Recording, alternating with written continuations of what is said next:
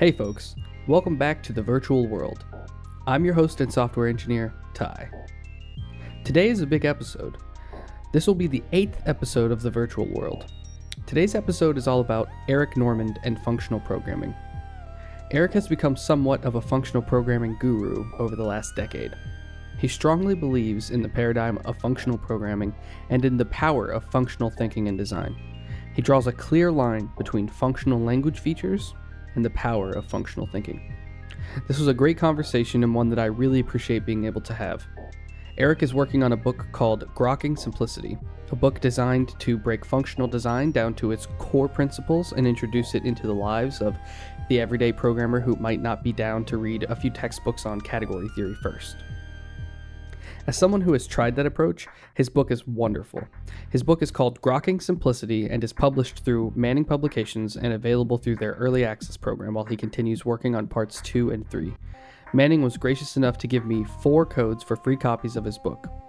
If you are interested, reach out to me on Twitter at tytr_dev or on Reddit at u/tytrdev, no underscore. I am also officially a Manning Publications affiliate. This is crazy exciting for me. You can now use my discount code PODVWORLD20 for a 35% discount on all formats of all of their products. 35%. That's actually nuts. Big shout outs to Manning for giving me this opportunity. I am very grateful and looking forward to working with them more in the future.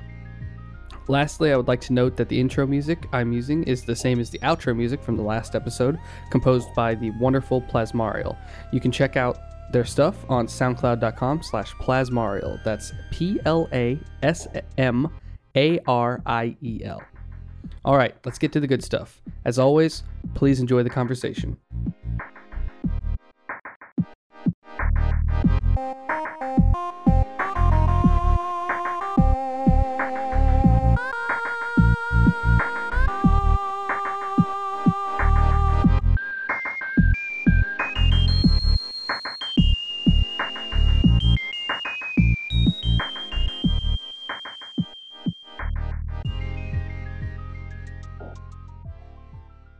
All right, everybody. Today is August 6th, 2020, and it's about 2 p.m. EST. I think Eric here is about an hour behind. And I am sitting down with Eric Normand, sort of one of the, I would say, most prolific functional programming gurus out there right now. How's it going? Hi, Tyler. I'm good. Yeah, everything's good here. Yeah, I'm really excited that you came on the podcast. Thanks for having me. To any listeners that are interested, so first things first, Eric recently released, I say recently, when did Grokking Simplicity come out? So it was officially released about a year ago, but it's still in early access, meaning I'm still working on it. So it's published at Manning, and they try to get books out as quickly as possible, just because of the pace of technology. You know, you never know when something's going to change. So you might as well, as the chapters are done, just publish them. So you can buy it now, but it's not complete. There's about 1/3 of it released so far. But I'm, manically writing chapters, and they're coming out at a regular pace. So.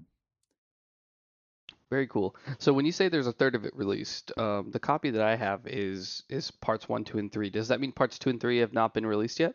That's right. Yep. Hmm. Ah, that's really sad because I feel like they're going to be really great. Well, I hope so. I hope so. Everyone likes the well, not everyone. I get a lot of good feedback on the first one.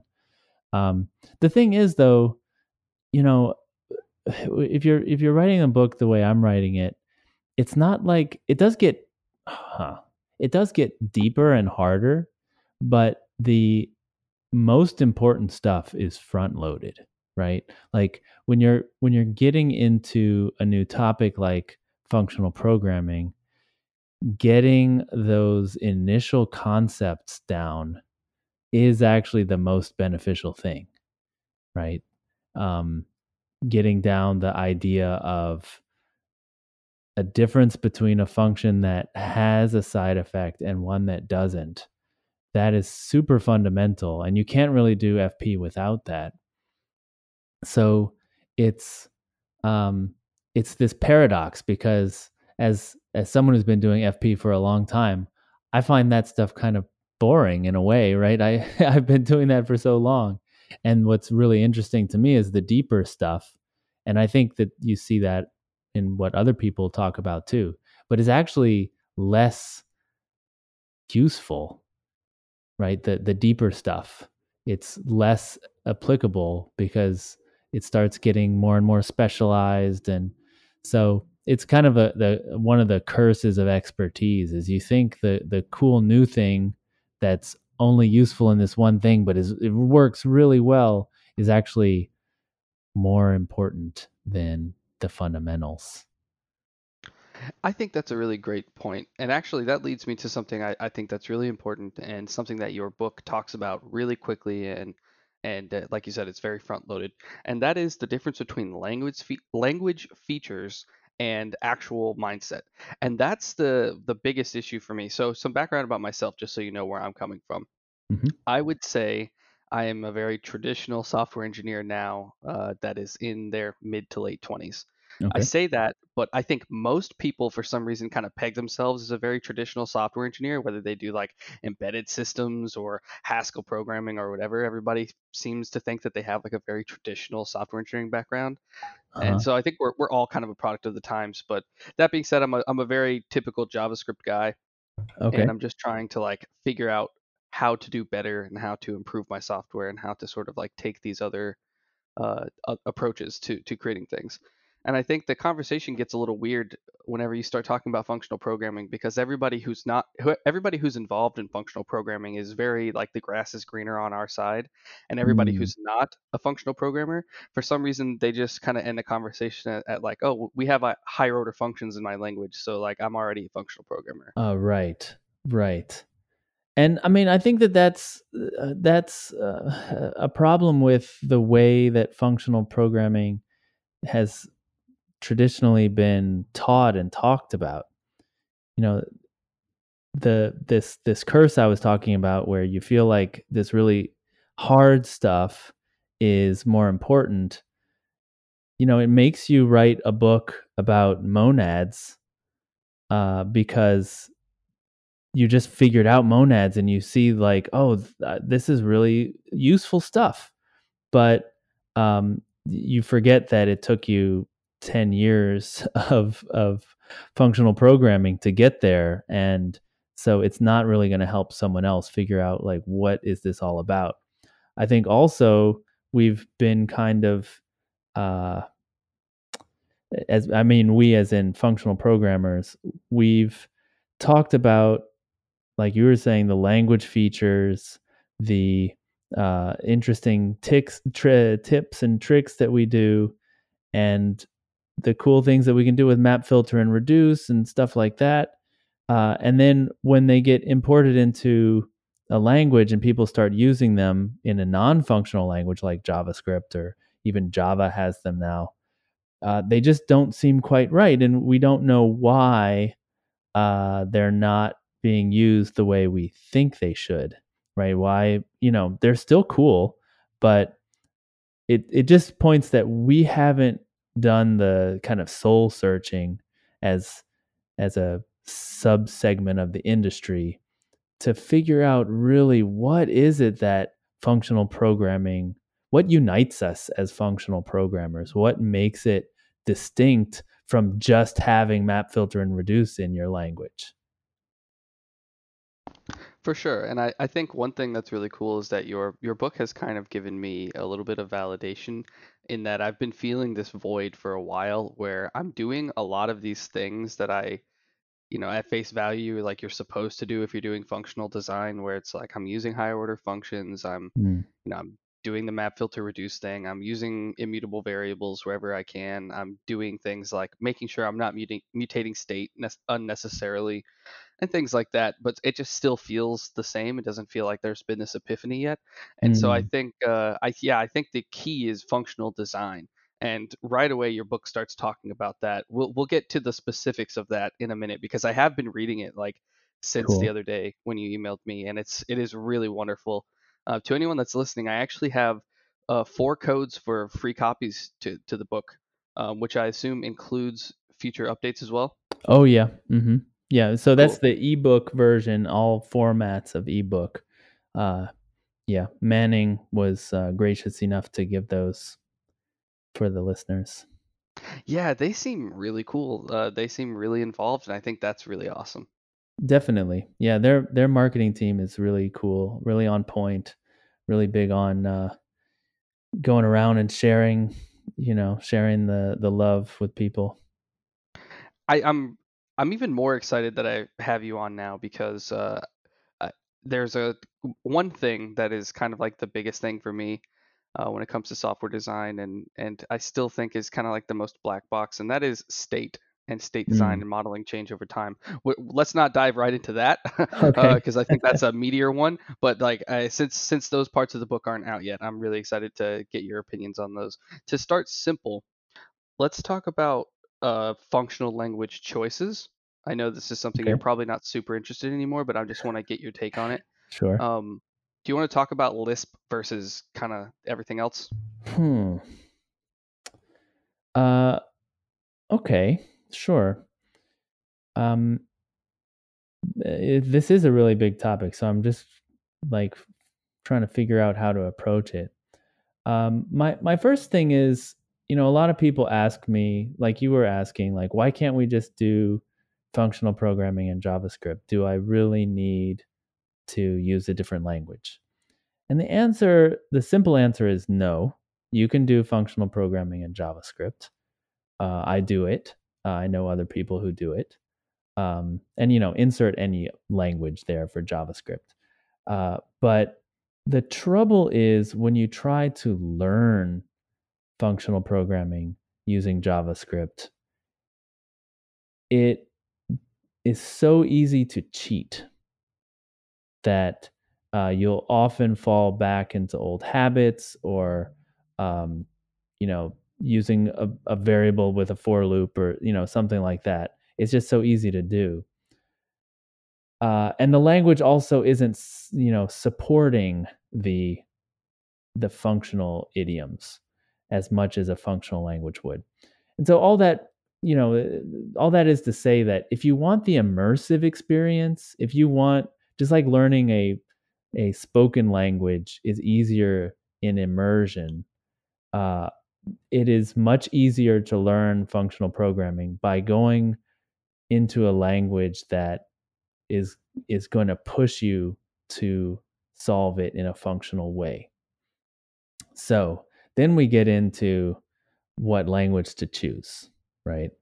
Um, One really quick note on yeah. there too. Hmm. I think a big problem as well as the ecosystem and sort of the mindset of the ecosystem when it comes to language choice as well. Because even though you can do, and this is something I'm really starting to understand from your book, even though you can do really great functional design inside of JavaScript, you're especially in the JavaScript world, I think you're going to be consuming libraries and modules and things that other people have done.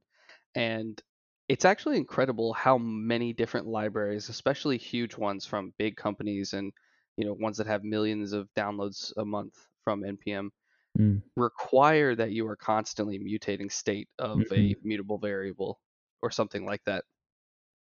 Right. Right.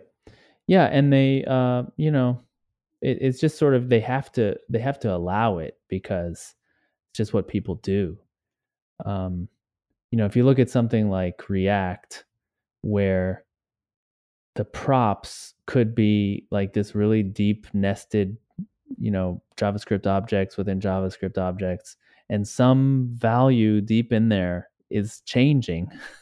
Like it has to walk it to figure out, have something changed, right? And so it almost doesn't. I mean, I'm not exactly sure exactly how React works, but I think it doesn't walk it. It just re-renders it every time.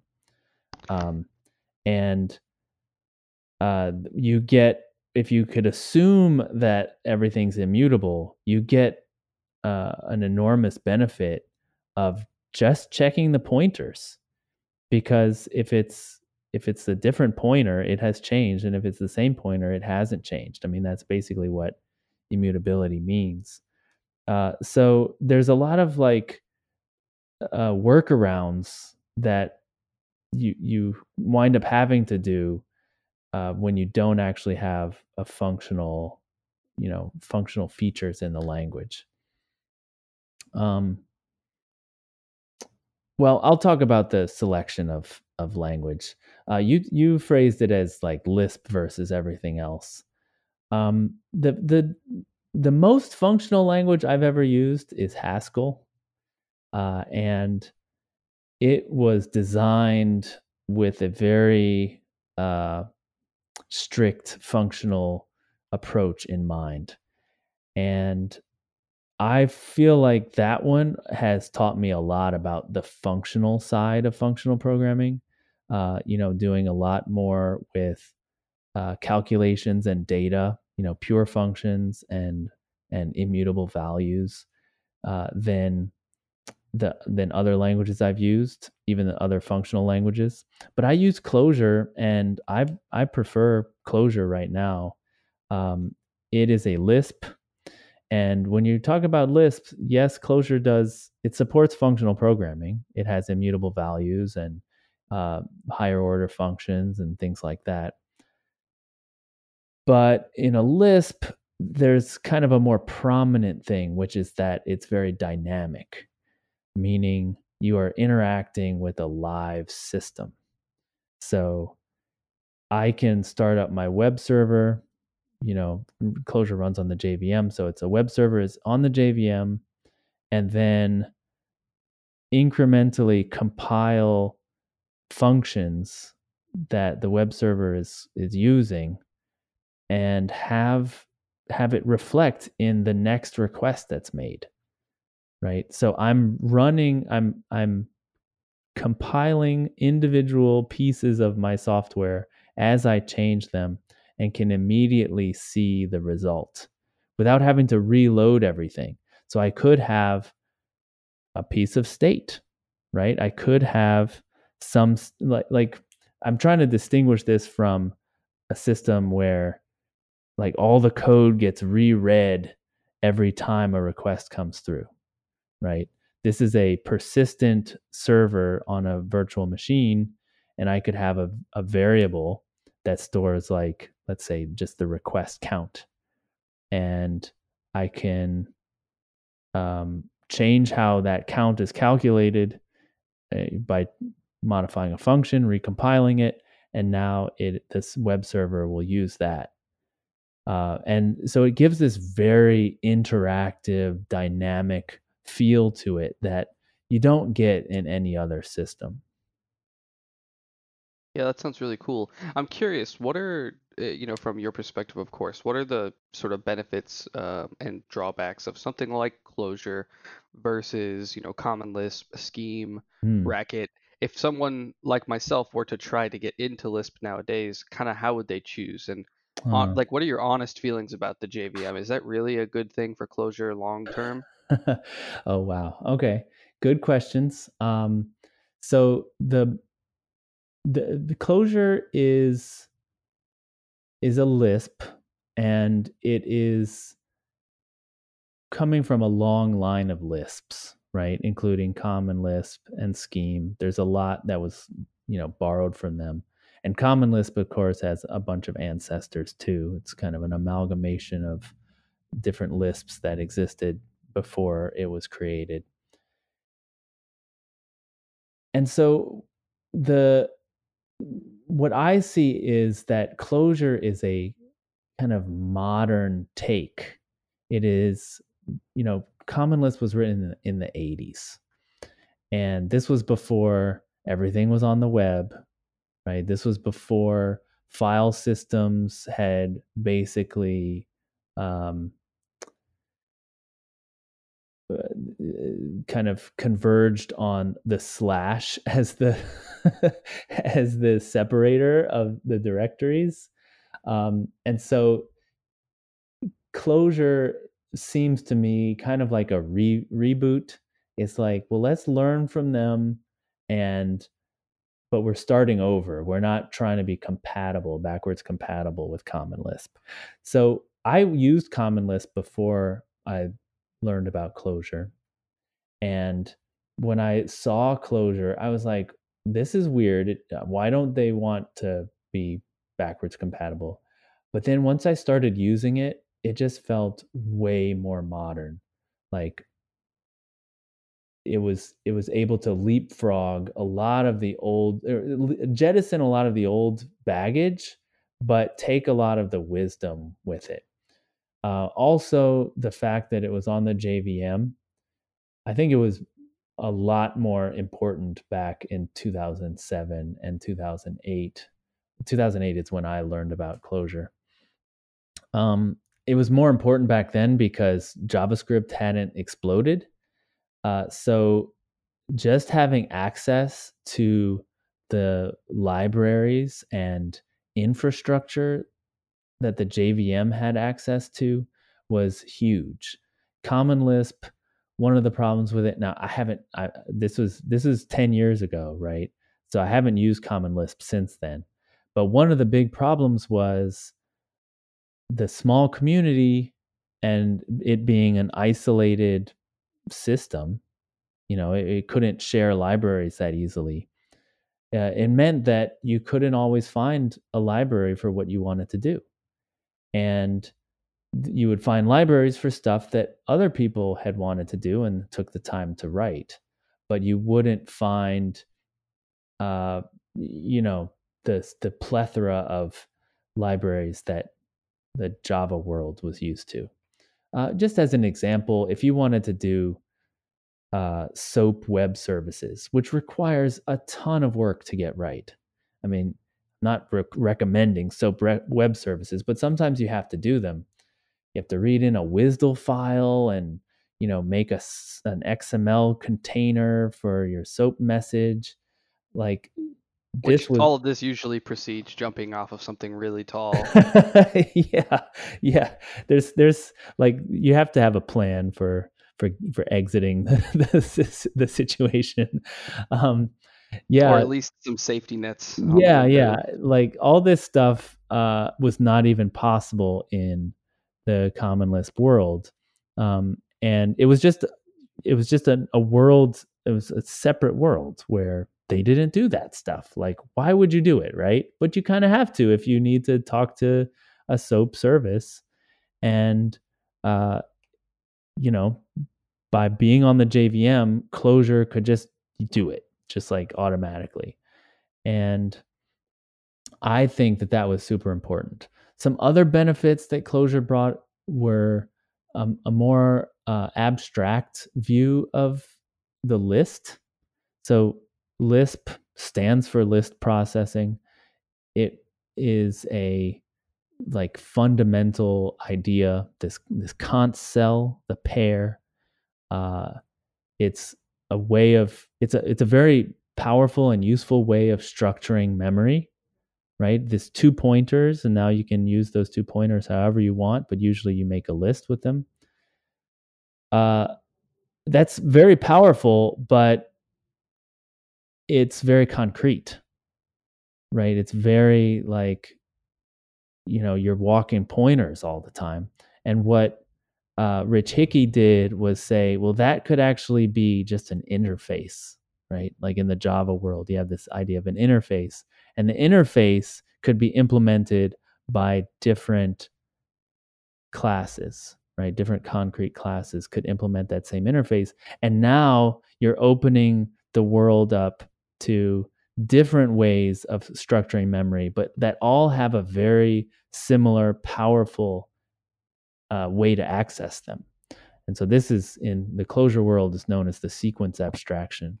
And there's multiple abstractions in the closure world that are similar, but that's kind of the most powerful and most groundbreaking one. It's the most commonly used one.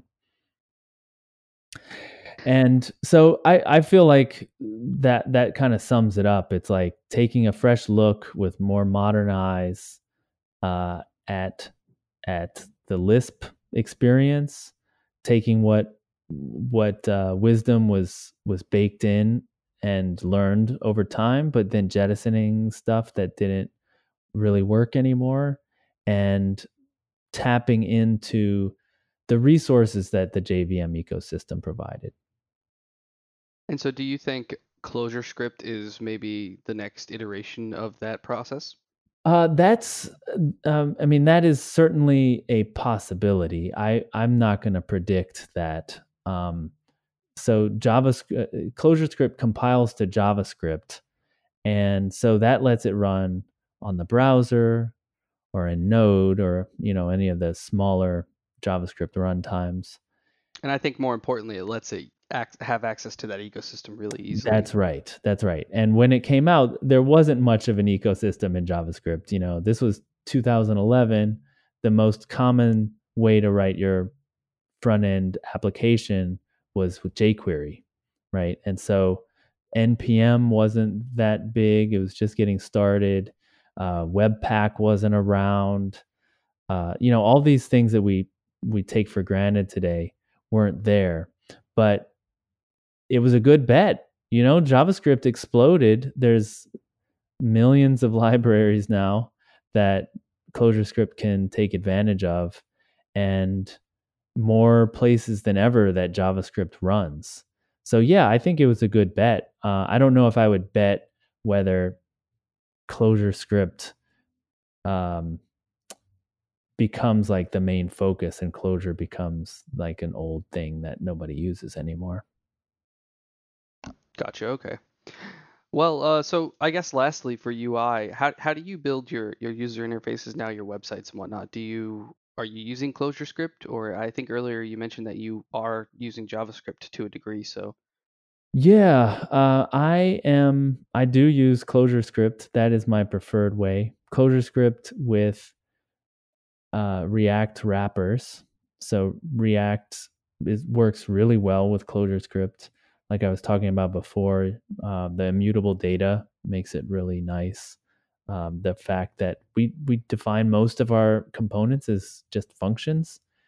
Um, we don't make classes, and it's interesting because I see a lot of I guess I'd call it churn and like new features of React and stuff like that. Like we've basically been using React mostly the same way with minor tweaks since like 2013, and we like poke our head up to see what the JavaScript people are doing, and we're like, oh my god, another thing. Like how many names do you have to learn, like just to use names of libraries and frameworks and stuff just to use this thing? We've been using the same one for 20 since 2013, and it's been working fine.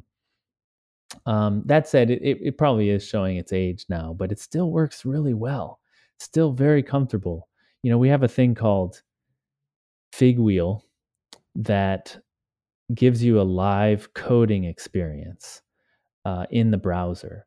So I know a I lot have of. used Figwheel just a little bit, and the Uh-huh. first time that I used it, I think I followed through with like the little Flappy Bird clone Oh, cool. from from some article or something, and oh man, like the first time I recompiled the function and it just started like working immediately in the browser Yeah, with like very, very little round trip time there, my eyes were just kind of glowing. I felt really good about it.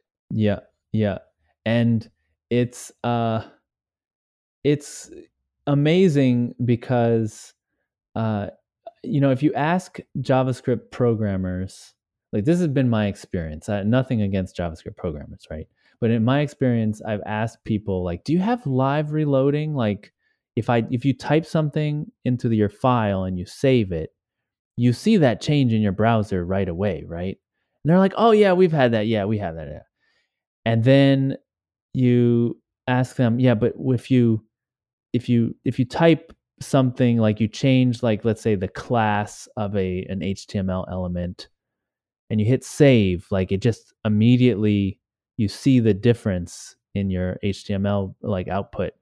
And they're like, "Well, not really, because when you hit save, then it recompiles and then it reloads. And if you're not on that view, like because you had to like open an accordion or something, and there's like all these, then you have to click around and get back to where you were, and now you can see the change." It's like, I see. That's not that's not live. you You know know, what's funny is yeah, that this has like an inverse Moore's law to it almost. It's getting worse right. somehow. Nowadays, there's a lot of like movement back towards like I don't know how to phrase it, but I've been saying the client is now full stack. So like you'll Mm, still have your web services be separate like you would expect in sort of a full stack thing in modern days, but mhm. your front end is now like full stack again in the Right. JavaScript world in a lot of ways You where need you've to have got like like a a server state. component. Yeah, and you have a state and Yeah. you have a router and you have everything that you have on the back end. Yeah, and then you change a server route or something like oh you add a console log to debug something on the server and it refreshes your entire front end and like Oh, you have to like fully implement state and sessions for right. users in your application before you can even like reload yourself onto the same page Yeah. whenever it's just it's getting worse and worse and nowadays I've been using this thing called Sapper for my own personal like side projecty stuff Mhm. and I swear, um, on my really awesome beefy desktop, the reload time for like a console log or something like a log statement is probably 11 seconds. Oh, man. It's crazy. Sorry, I didn't mean to tangent so hard, but yeah, No, this is somehow great. it's getting worse. I mean, I don't doubt it.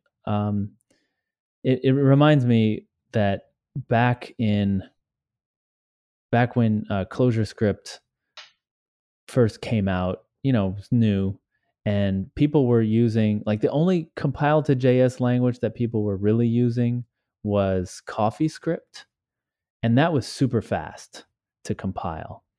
And so people, when something is fast to compile, you kind of don't mind.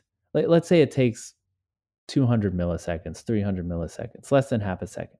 You don't mind hitting the refresh button on your browser. You're on your dev machine. That's going to take less than 100 milliseconds. And so the feedback loop really feels fast, right?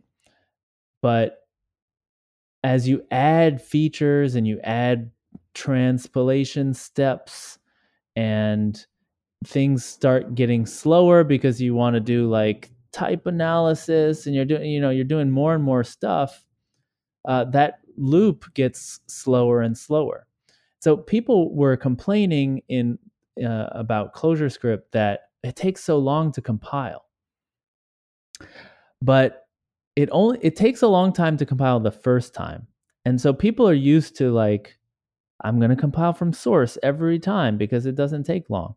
Well, if it takes a long time, you don't want to do that. And so we don't do that in the ClojureScript world. We compile it once. It takes, it can take a long time, 60 seconds. But then once it's compiled, you only have to compile individual files. And so that's really fast. And plus, the JVM is loaded and hot, right? So you don't have that wait time anymore. And you have a watcher on your file system, you're hitting save, and then you've just got a WebSocket between your browser and the JVM server, and so it's sending up the code really quickly. Uh, you can't really beat that. You like there's something architecturally that that liveness has, that even if the steps get longer and longer, we can just compile less and less.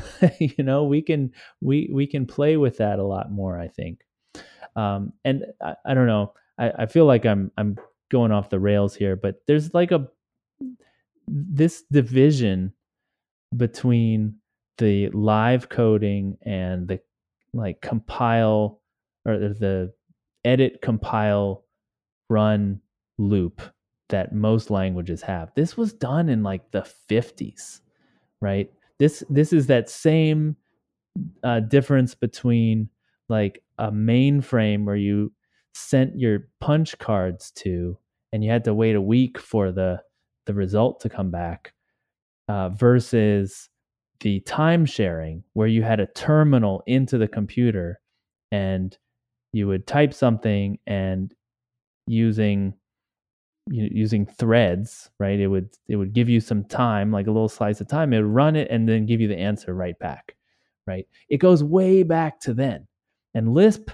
was on that time sharing side, and the edit, compile, run loop was on the other side, the kind of mainframe side.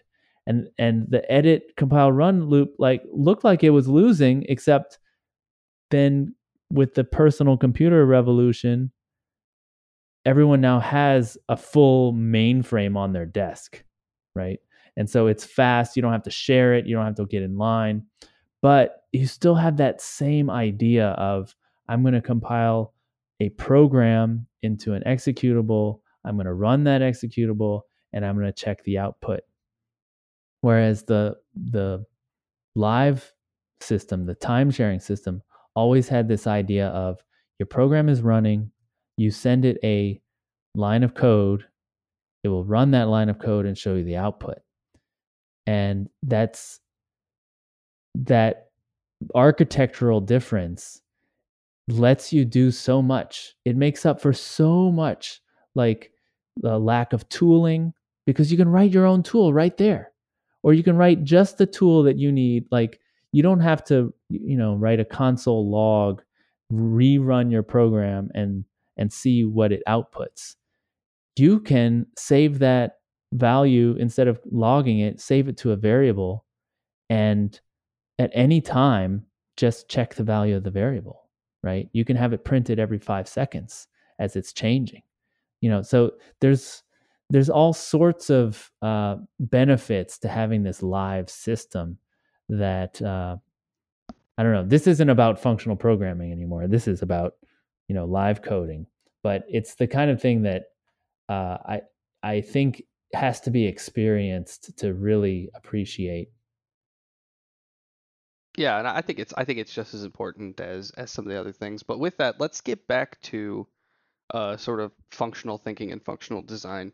Um, I'm the type of person that has sort of repeatedly, like, I don't believe in either one of the two camps that I find over in the JavaScript world. One of which is oh, we've already got functional language features, so we don't need anything else, Mm-hmm. and the other that's like just kind of oblivious.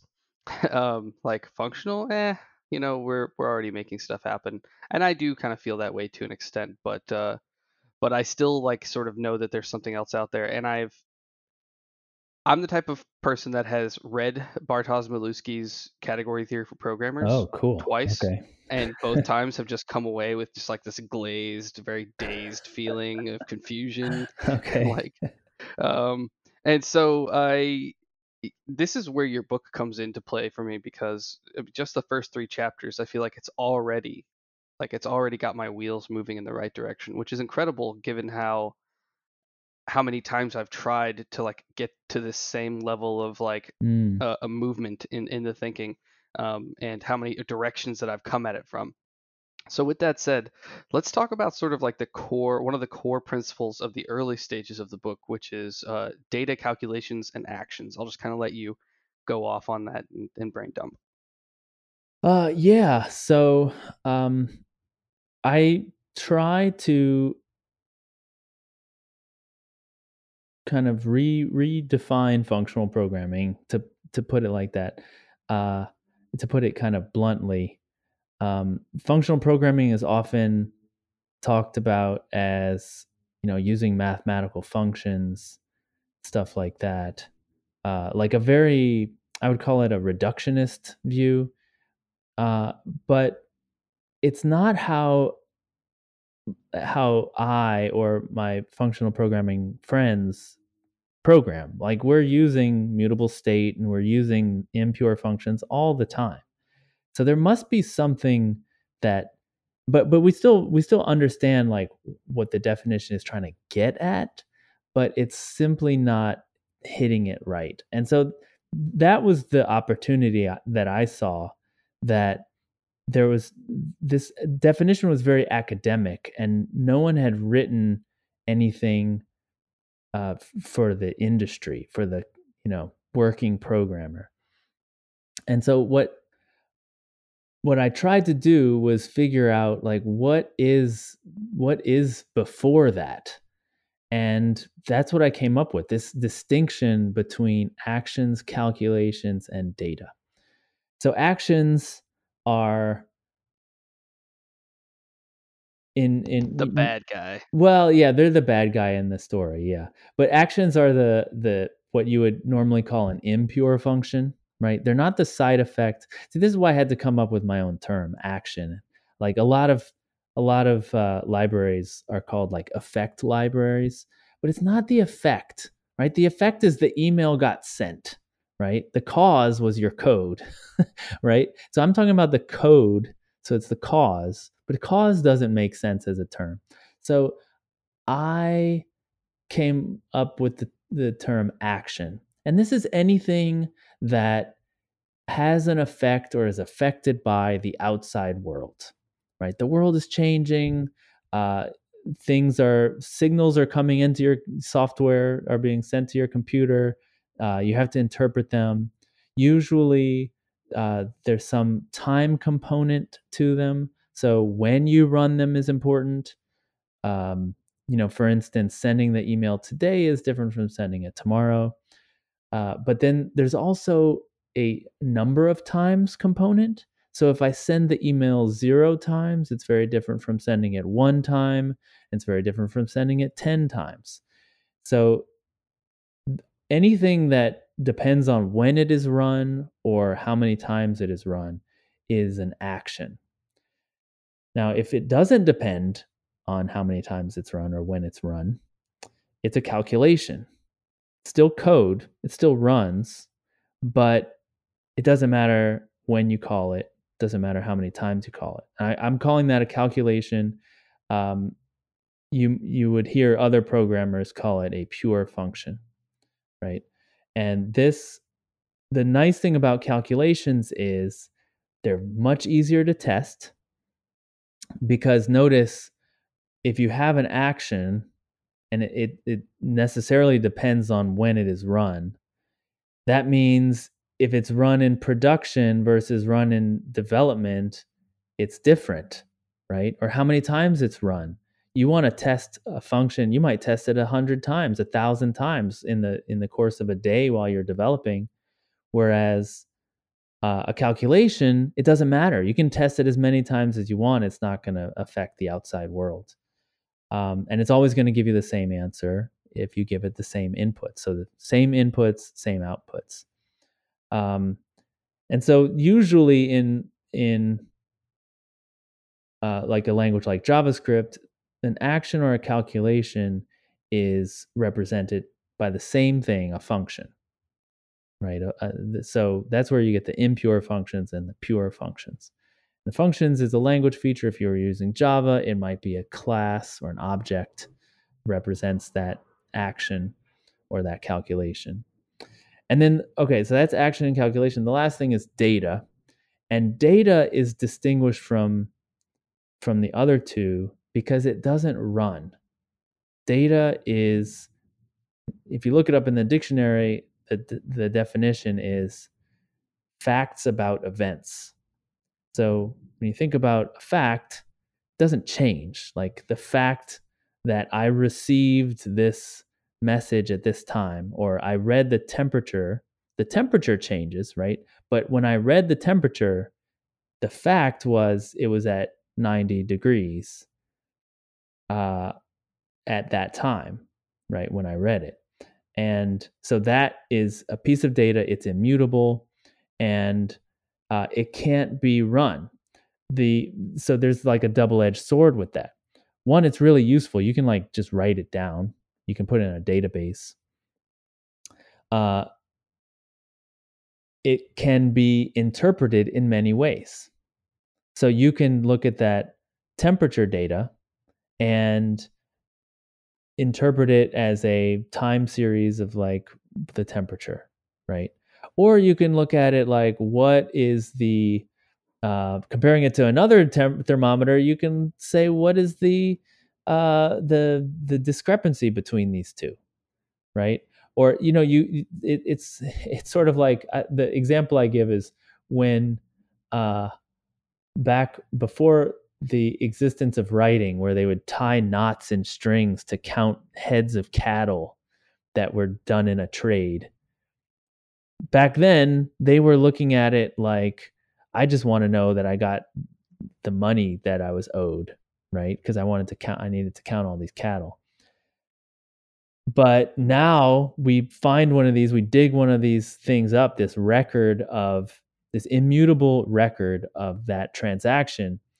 We don't care if they were, if they got their money's worth, but we can now do archaeology and figure out like what was the economy like and what was in this year, was it a good harvest? Or we can interpret it in different ways. The downside, the other edge of that sword, is that data needs to be interpreted, right? It doesn't mean anything on its own. 90 degrees, what does that mean? Well, you got to think, you got to interpret it. Oh, it's hot today, right? You have to apply some code to it to make a decision or a judgment on it. And so data is, super useful, super has a long tradition behind it, and it's sort of the holy grail. Is you want all your stuff in data, but then you need to write calculations to make decisions on that data, to interpret it, and then you need the actions to carry out the decisions. What actions do I take given this judgment? Yeah, and I think this is one of the main things I've already taken away from your book. I think the idea of offloading stuff that otherwise could be very long-winded procedural efforts in your code into some sort of like data or object that acts as not just a definition for something, but also Mm-hmm. kind of configuration for things that can consume it as processes later. The pizza example in your book being a really great one. Uh-huh. Uh-huh. Um, I find that to be really enticing, and I think it's something that I've accidentally done a couple of times, Cool. and I've always really enjoyed it. I've always thought like, oh, this is way better than doing something like very procedural in order to kind of build these data structures up or something. Mm-hmm. Mm-hmm. Um, so I think that's an extremely compelling idea. With that, I think you kind of touched a little bit on this, but can you talk about what atomic really means and sort of like what atomic transactions are? Huh. Yeah, sure. So an atomic transaction is a way of doing multiple actions. I'll use the nomenclature we just defined. It's a way of doing multiple actions in a way that if any of them fail, the whole thing fails, and if they succeed, then they all succeed. And from the outside, you can't see the kind of in between states. So does that make sense? So let me give a concrete example.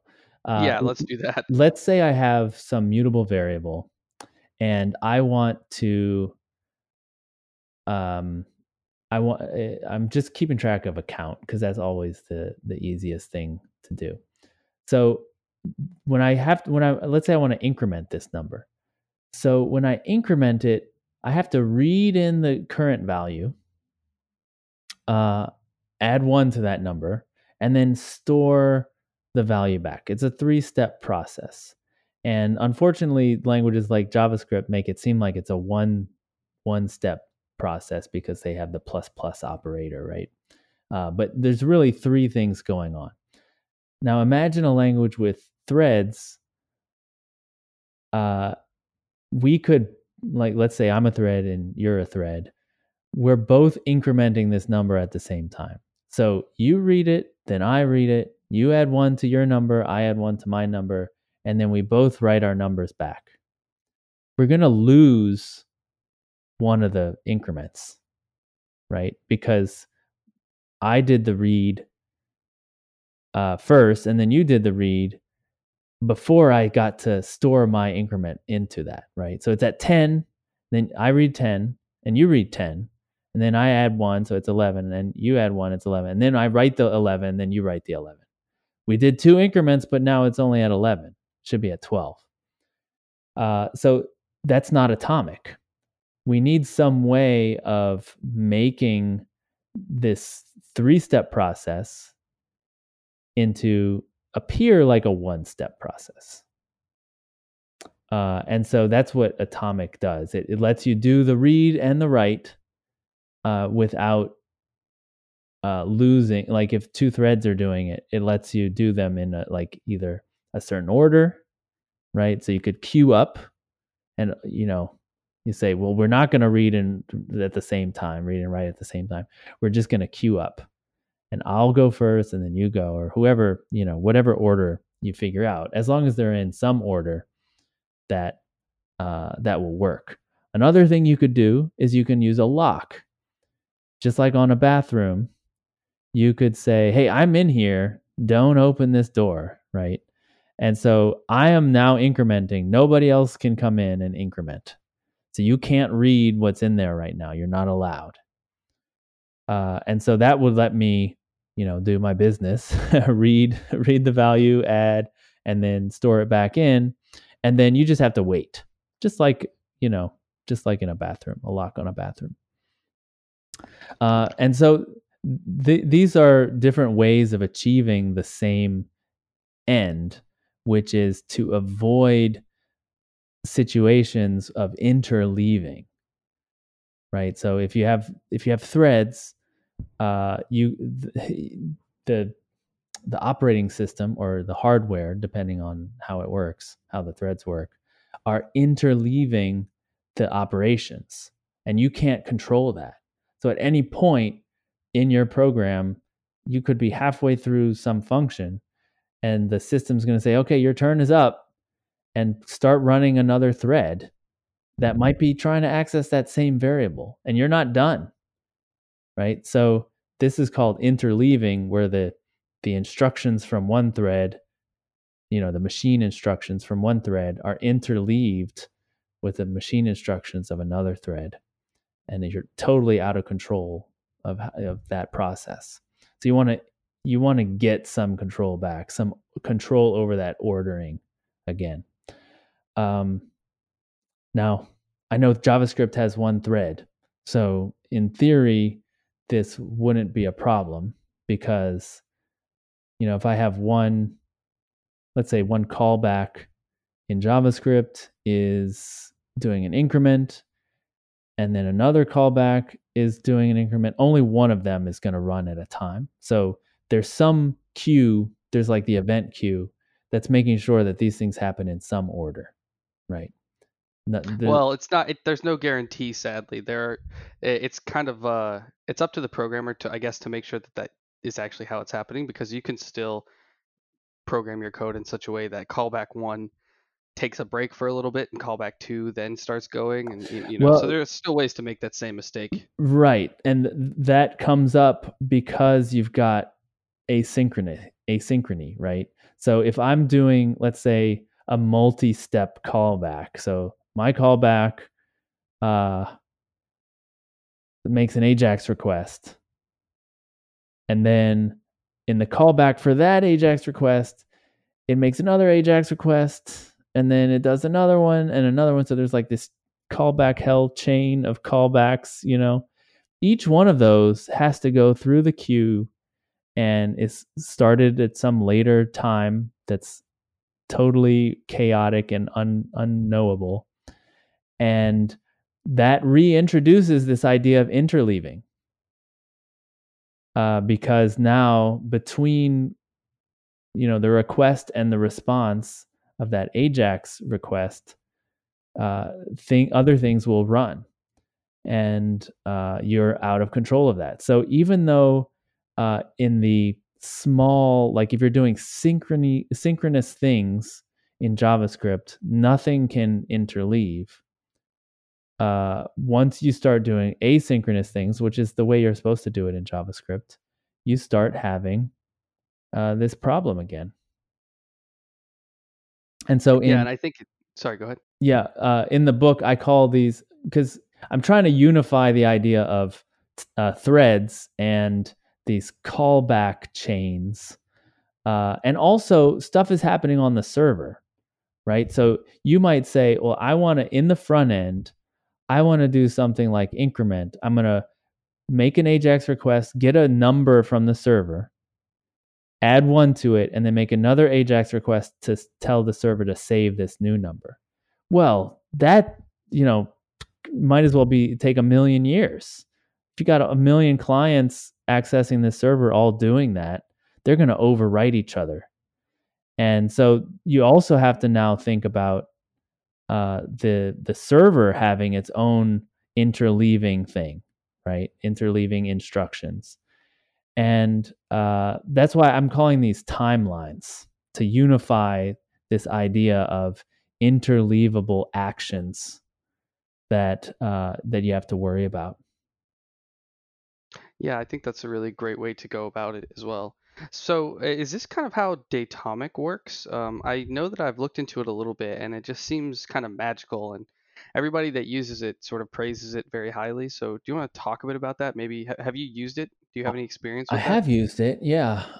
So Datomic is a database written by the same folks who write and steward the Clojure language. It's a commercial database, I should mention that, whereas Clojure is open source. And the key thing about the database is that it is an immutable database. That means that instead of updating a row in a table like you would in a SQL database, or updating a field in a JSON object like you would in like a Mongo style thing, you never update anything. You only add to the database. And that means, the records are permanent, but by a trick of the way you're adding, you can actually, when you, like, let's say you want to record a different value for someone's first name. You've already got John's first name in the database, but now you realize you misspelled it, so you want to change it. You, instead of updating the space on the disk that held his name, you add a new entry that says, well, from now on, here's the new spelling, right? And so this gives you some cool abilities. First of all, you can treat it like a mutable database, right? You can just store stuff and change records and stuff without too much concern about it feeling weird, right? So you can have entities with attributes, and you're just updating those attributes. But you can also query the database at a different point in the past. So you can say, what data did we have in the database 1 year ago? Right?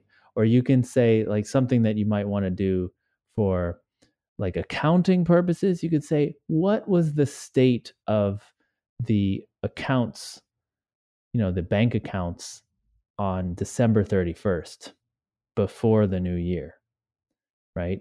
Or what was, if you have some, let's say, a bug report, the bug report comes in on January 20th, you can say, what was the exact state of the system when this bug report was filed? Because you might have been, you've been developing and changing this database since then, but you could go back in time and look at it. You can also make it like an audit log. You can say, well, just tell me all the changes that have occurred to this one entity since the beginning of time, and you can see them all instead of basically losing all that information every time you make an update. The fact that Datomic is proprietary is kind of very sad, actually. I think there's something that I saw that was really cool a while back, and this is a library for the ClojureScript ecosystem that sort of mirrors Mm-hmm. the experience of using Datomic, but on the front end. So Mm-hmm. instead of having some sort of like global state construct, you just have this sort of uh, you know uh, immutable database structure, which I think is a really great idea. It almost sounds kind of like event sourcing to me in a way. Yeah, it's very much like event sourcing. Um, doing event sourcing in Datomic would be pretty easy because event sourcing, just to let the listeners know, is you have a log of events that occur, and you never erase the events. You know, the events are just added to, and you can reconstruct the state of the system at any time just by replaying those events through some function that calculates, well, what does the state need to be after this happens and this happens and this happens and this happens. Um, it's very similar. Um, Yeah, the I think another thing that's kind Yeah. of interesting too, especially if you take that approach to sort of like this immutable data structure Mhm.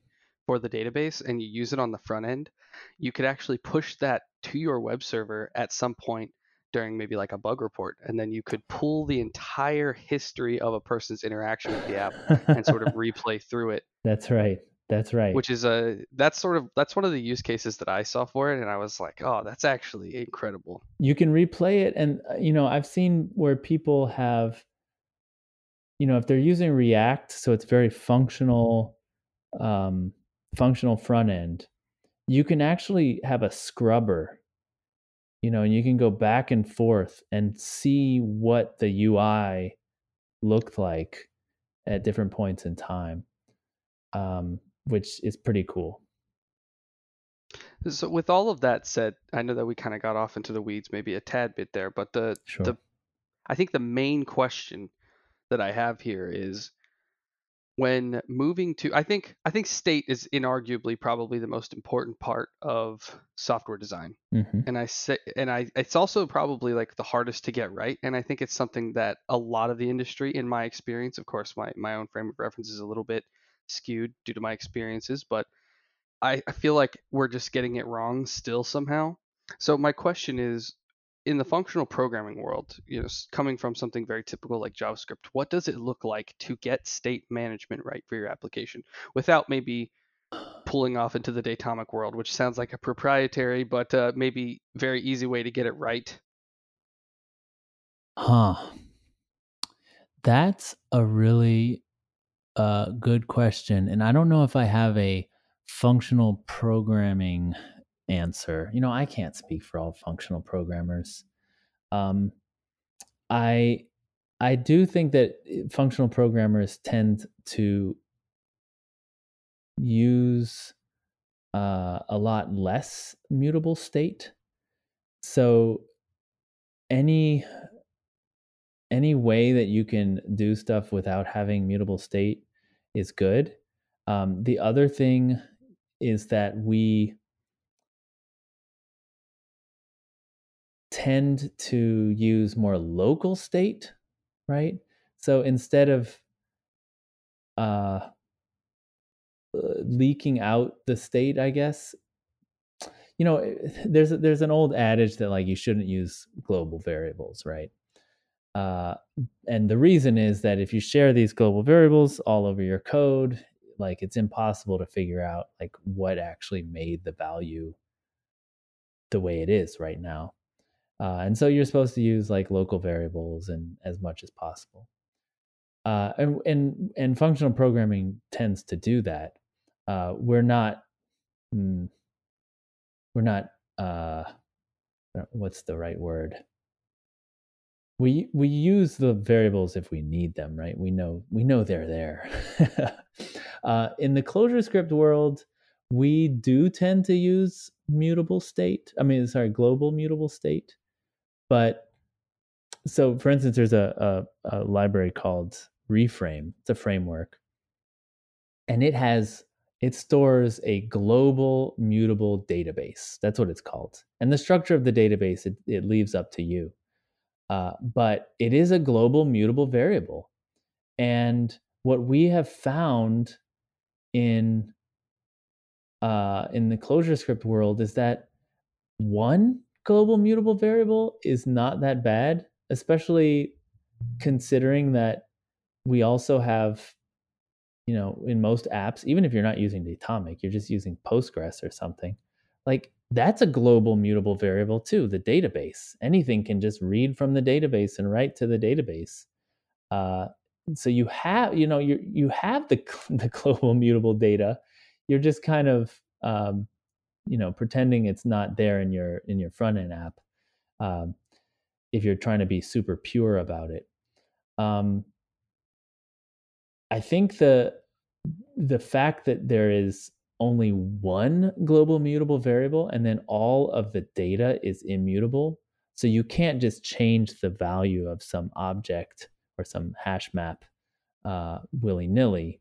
You have to change it always through that one global variable. That really helps.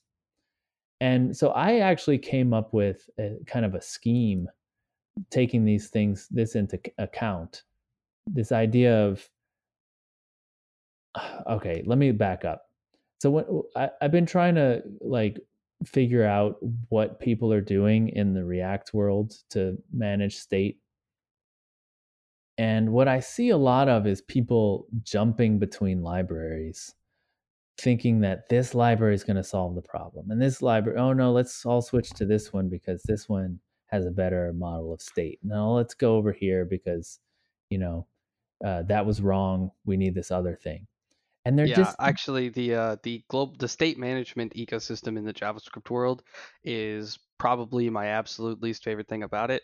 I don't like any of the libraries. I think they're all terrible, and especially there are some like there's this one called NGRX in sorry, I get heated about this particular topic. There's one called NGRX in the Angular world.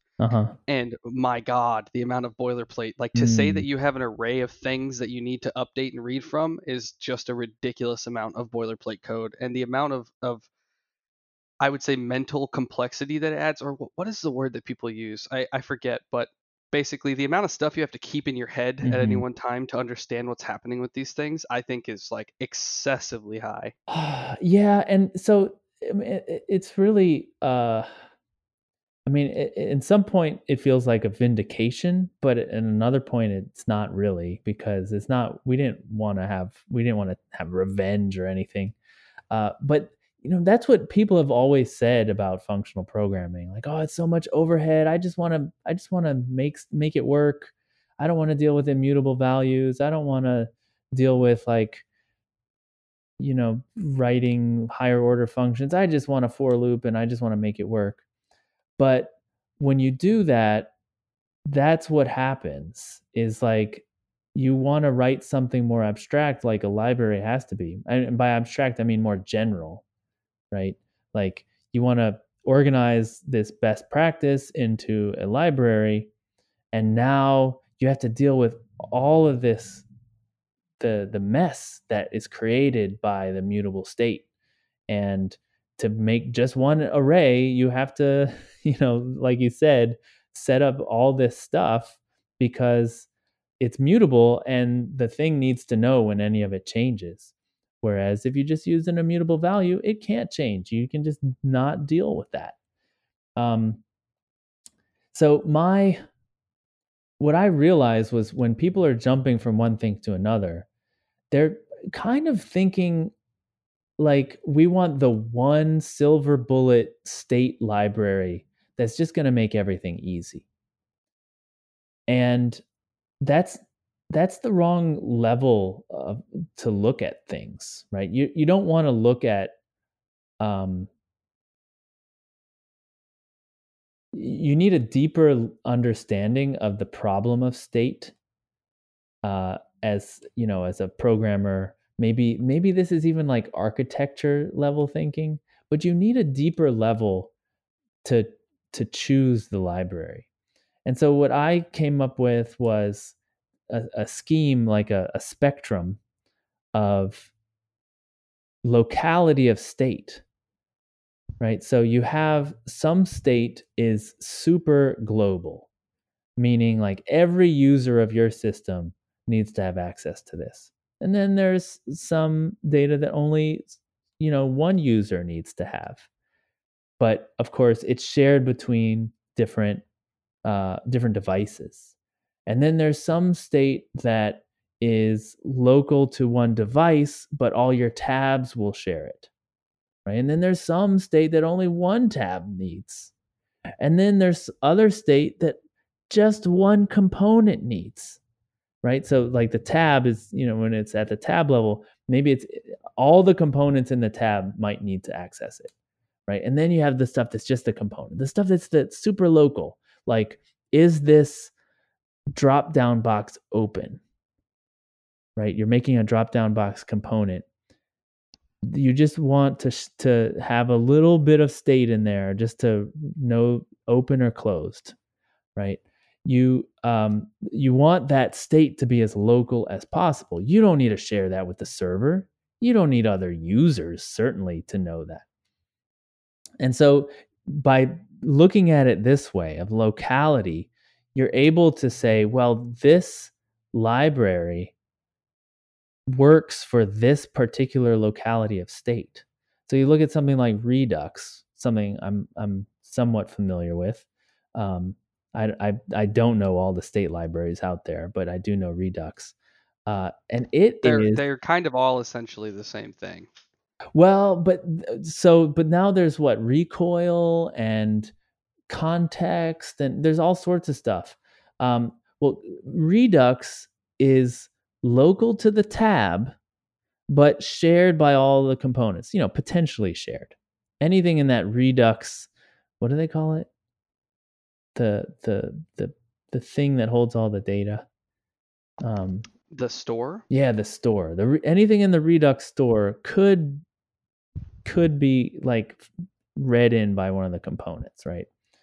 And similarly with recoil, it was designed so that different components could share a piece of state. And so by looking at it like, and then of course there's the component state itself, the like, set state, get state thing that the components have. That's very local to the component. So by looking at it like this, where people have been kind of targeting a certain locality, and then they'll give a few examples when they're introducing the library, and they're like, look how great this is compared to what you're doing, because it solves all these problems. Well, they're only just solving that one problem. That one problem of what if you have some value on the server that you need to share with all the devices that this user is logged in with, right? Or what we have all this state that we need to share between components, and like how do we do that? But no one is looking at the deeper level and saying, well, actually in some cases we need this library, and in other cases we need this library, and in other cases we need another library, but that doesn't even exist, so we're going to have to write our thing ourselves.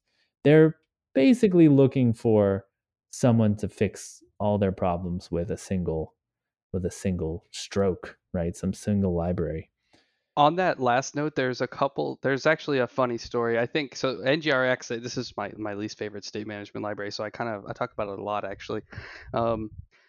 Me and an old podcast guest, we talk a lot about NGRX and the way that they sort of like, I guess, market themselves when you're first reading about it.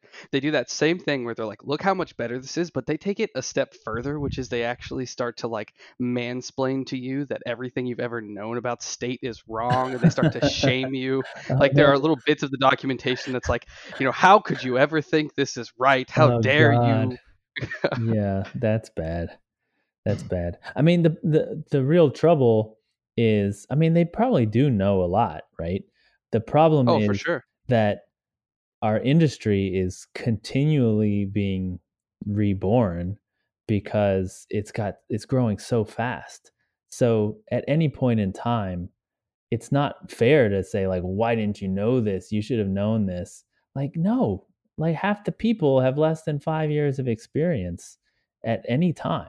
And so, Ah, yes, the so immaturity factor. That is an interesting topic in and of itself. it's not fair. It's like, when you hear someone talking to a kid that way, you're like, hey, they're only 3. Like, no, they didn't know that. And it's not unreasonable that they didn't know that.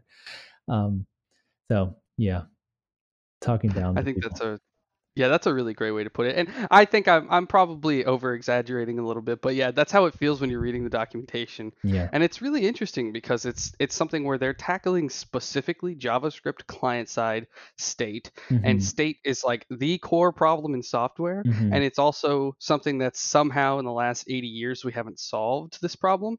But still there's a group of people out there that will like Yeah, shame you because you exactly. haven't mastered the art of mastering state in JavaScript clients. It's hard. It's really hard.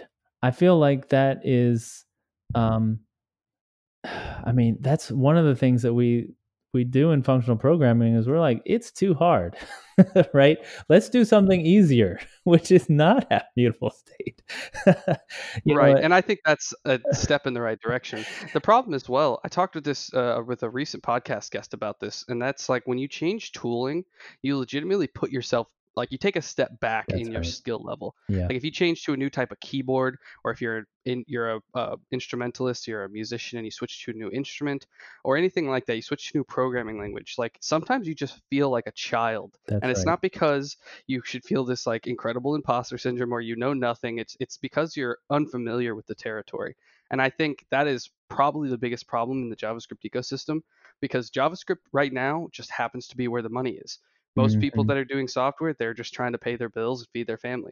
And so they go to X company and X company doesn't say, hey, let's sit down and like talk about the core problems of software engineering. They start with like, we need to pick a library for this, we need to pick a library for that. Right, And so every 6 months you're, in some new world where you're mostly just trying to get some deliverables done and you're trying to just glue the pieces together the best that they'll fit.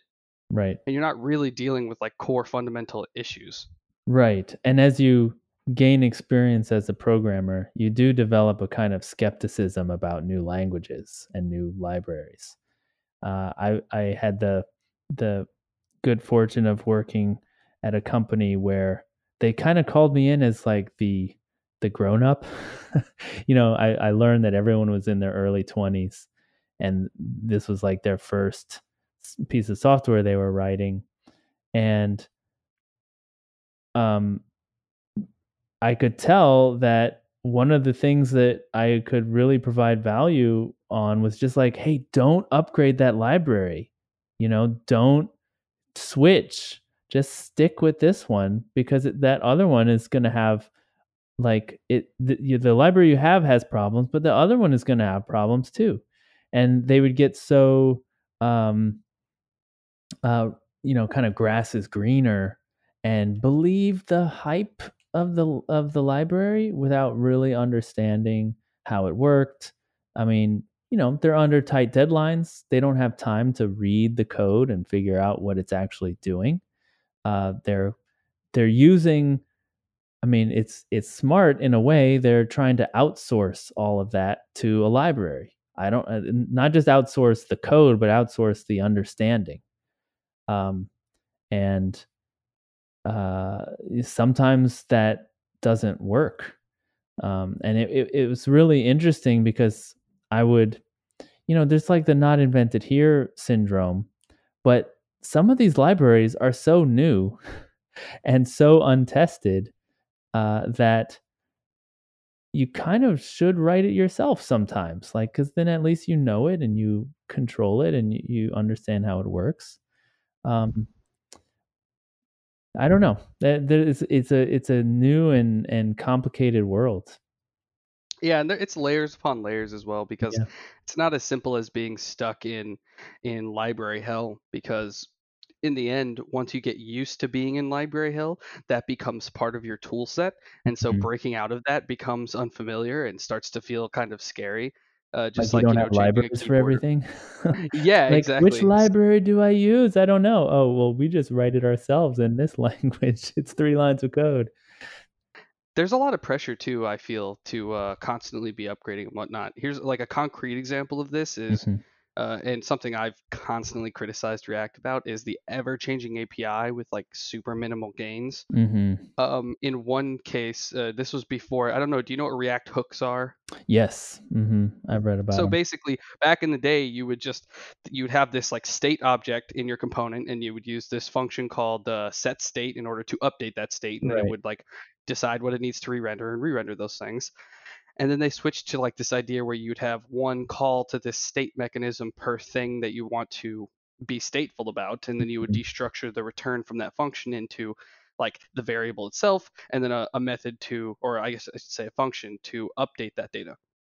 And like 6 days after the API update that came out with hooks, I put a question on Stack Overflow about some state issue that I was experiencing, some bug that I had found in the React codebase actually. And the responses were largely not like, how do I solve this problem?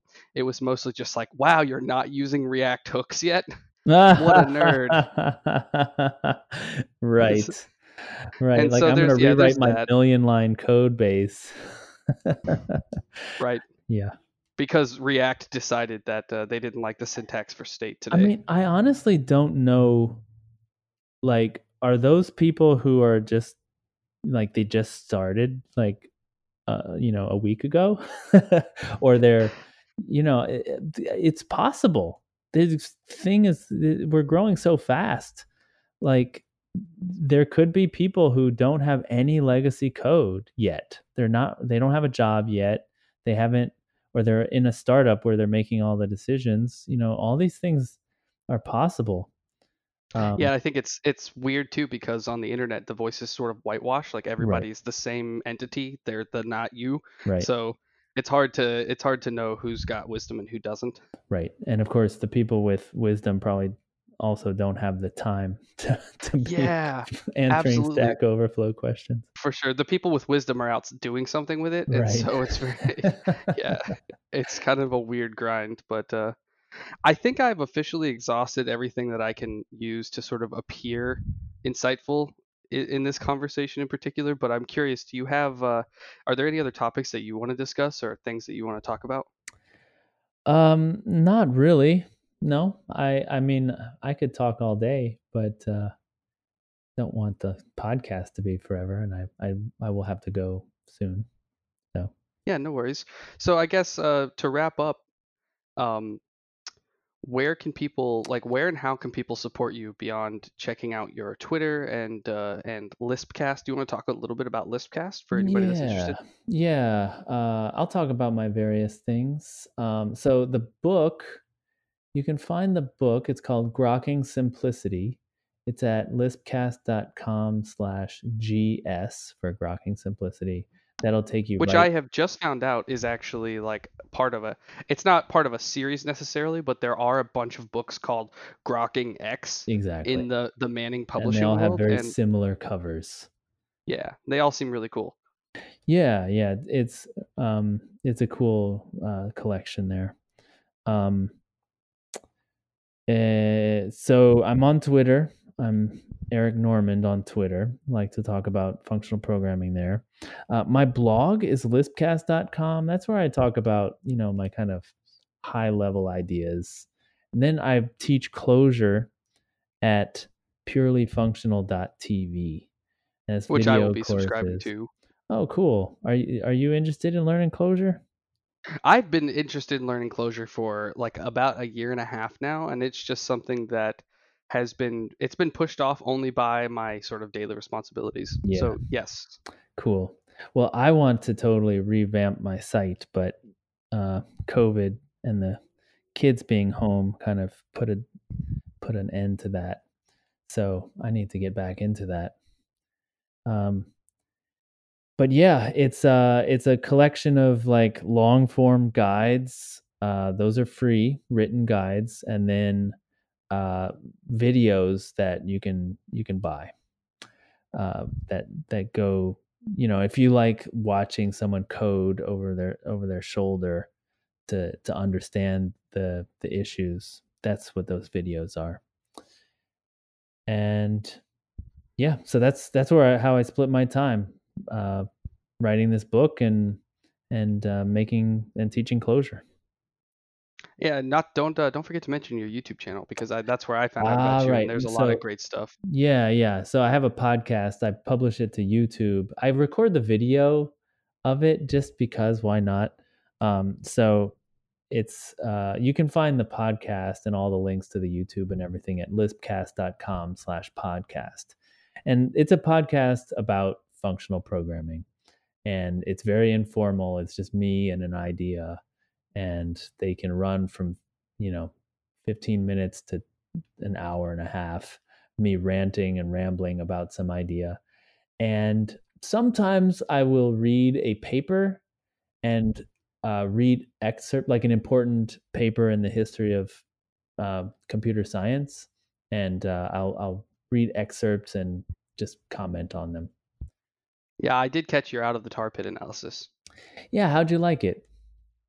It kind of like was doing some other stuff at the same time, so Okay. I need to go back and watch it again. But I think if it's one of those things where really I think I need to start by reading the paper myself. Yeah, probably. Which I've tried a couple times, and it's not the easiest read. No, it's a very wordy paper. I'm experimenting with the format. Like part of the thing is I think people need to read more papers, and I don't really expect and books, and I don't expect that they are going to. So people are listening to podcasts. So maybe if I highlight some of the cool bits from the paper on the podcast and add, and one of the reasons that they're hard to read is you kind of need some background information and context. Like some of these papers are so dense and tight that even after reading them 3 times, I'm still finding new stuff. And so I kind of think that that's part of the commentary, is to like say, this phrase that they're using here, we got to unpack that, because I can't expect someone to read it 3 times if they're not going to read it 1 time. So that's kind of the value I see there. Is just really getting, like, we just don't know enough about the history of computing as an industry, and it's great to surface these old papers. For sure. I think I definitely will be creating a T-shirt probably that has someone with a cup of coffee or something that says "drink coffee and then increment," as kind of like a joke about the bathroom scenario that you put together earlier. Cool. So I'm probably gonna create some sort of joke T-shirt from that, because I thought it was hilarious. But yeah, I definitely appreciate you coming on the podcast. I think maybe in a month or two, once I've learned some new things and have some more interesting questions, maybe you can come back on and we can chat again. Yeah, no problem. This was totally fun. Thanks, Tyler. Thank you. All right, folks, that wraps it up for this episode of The Virtual World. I hope you enjoyed getting a solid introduction into Eric's thoughts and approach to functional design. There's a ton more great information in his book, Grokking Simplicity, from Manning Publications. Don't forget, I have 4 free copies of his book to give away. If you are interested, please reach out to me on Twitter or Reddit at tytr_dev, no underscore on Reddit. Also, keep in mind that I now have a discount code and affiliate link with Manning. You can use my discount code PODVWorld20 to get a 35% discount on all of their products. It will still be a day or two until the affiliate link is ready to go. I will be including an affiliate link to Eric's book in all of my posts about it, as well as the podcast episode description once it's ready. Thanks again to Manning for all of their generosity. Check them out on manning.com. I will also be interviewing another one of their authors, Tim McNamara, the author of Rust in Action, very soon. Stay tuned for more great content coming your way from the virtual world. This is Ty signing off. And don't forget to enjoy this cover of the Great Fairy Fountains theme from the Legend of Zelda series by yours truly.